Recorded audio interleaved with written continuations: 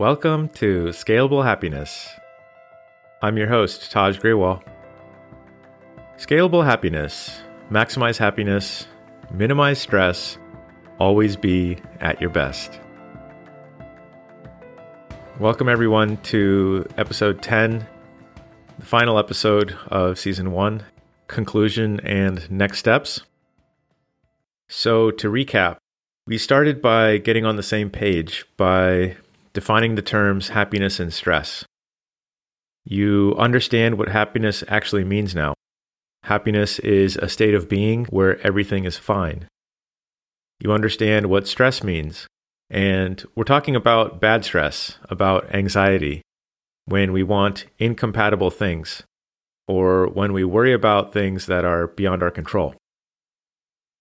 You have already made the choice to prioritize happiness by letting go of the things that make you unhappy.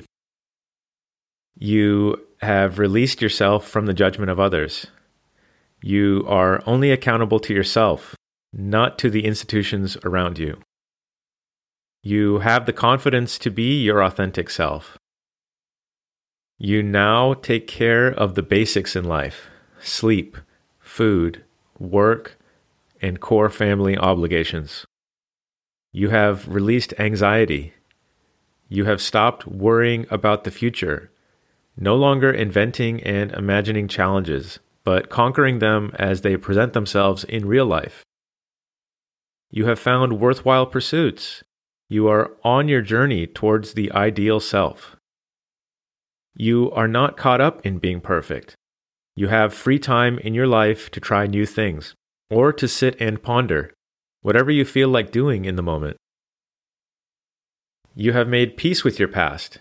You understand that if you discard your past, you discard the wisdom you gained from those experiences, both good and bad.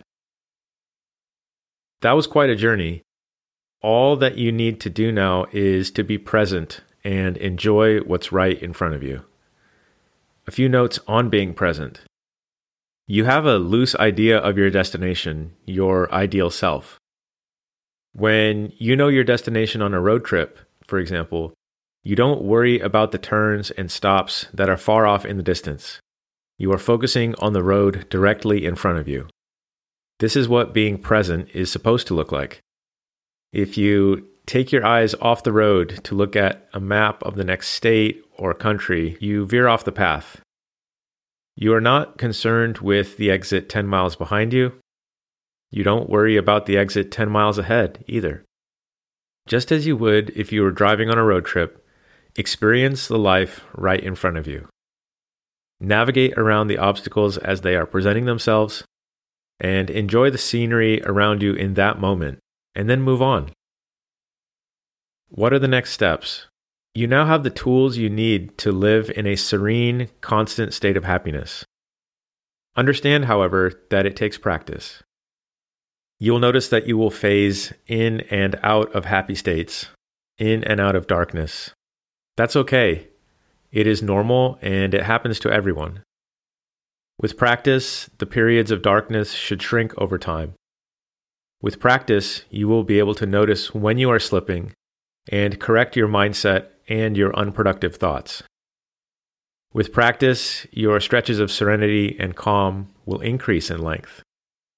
With practice, you will be able to understand why some things work and why others don't.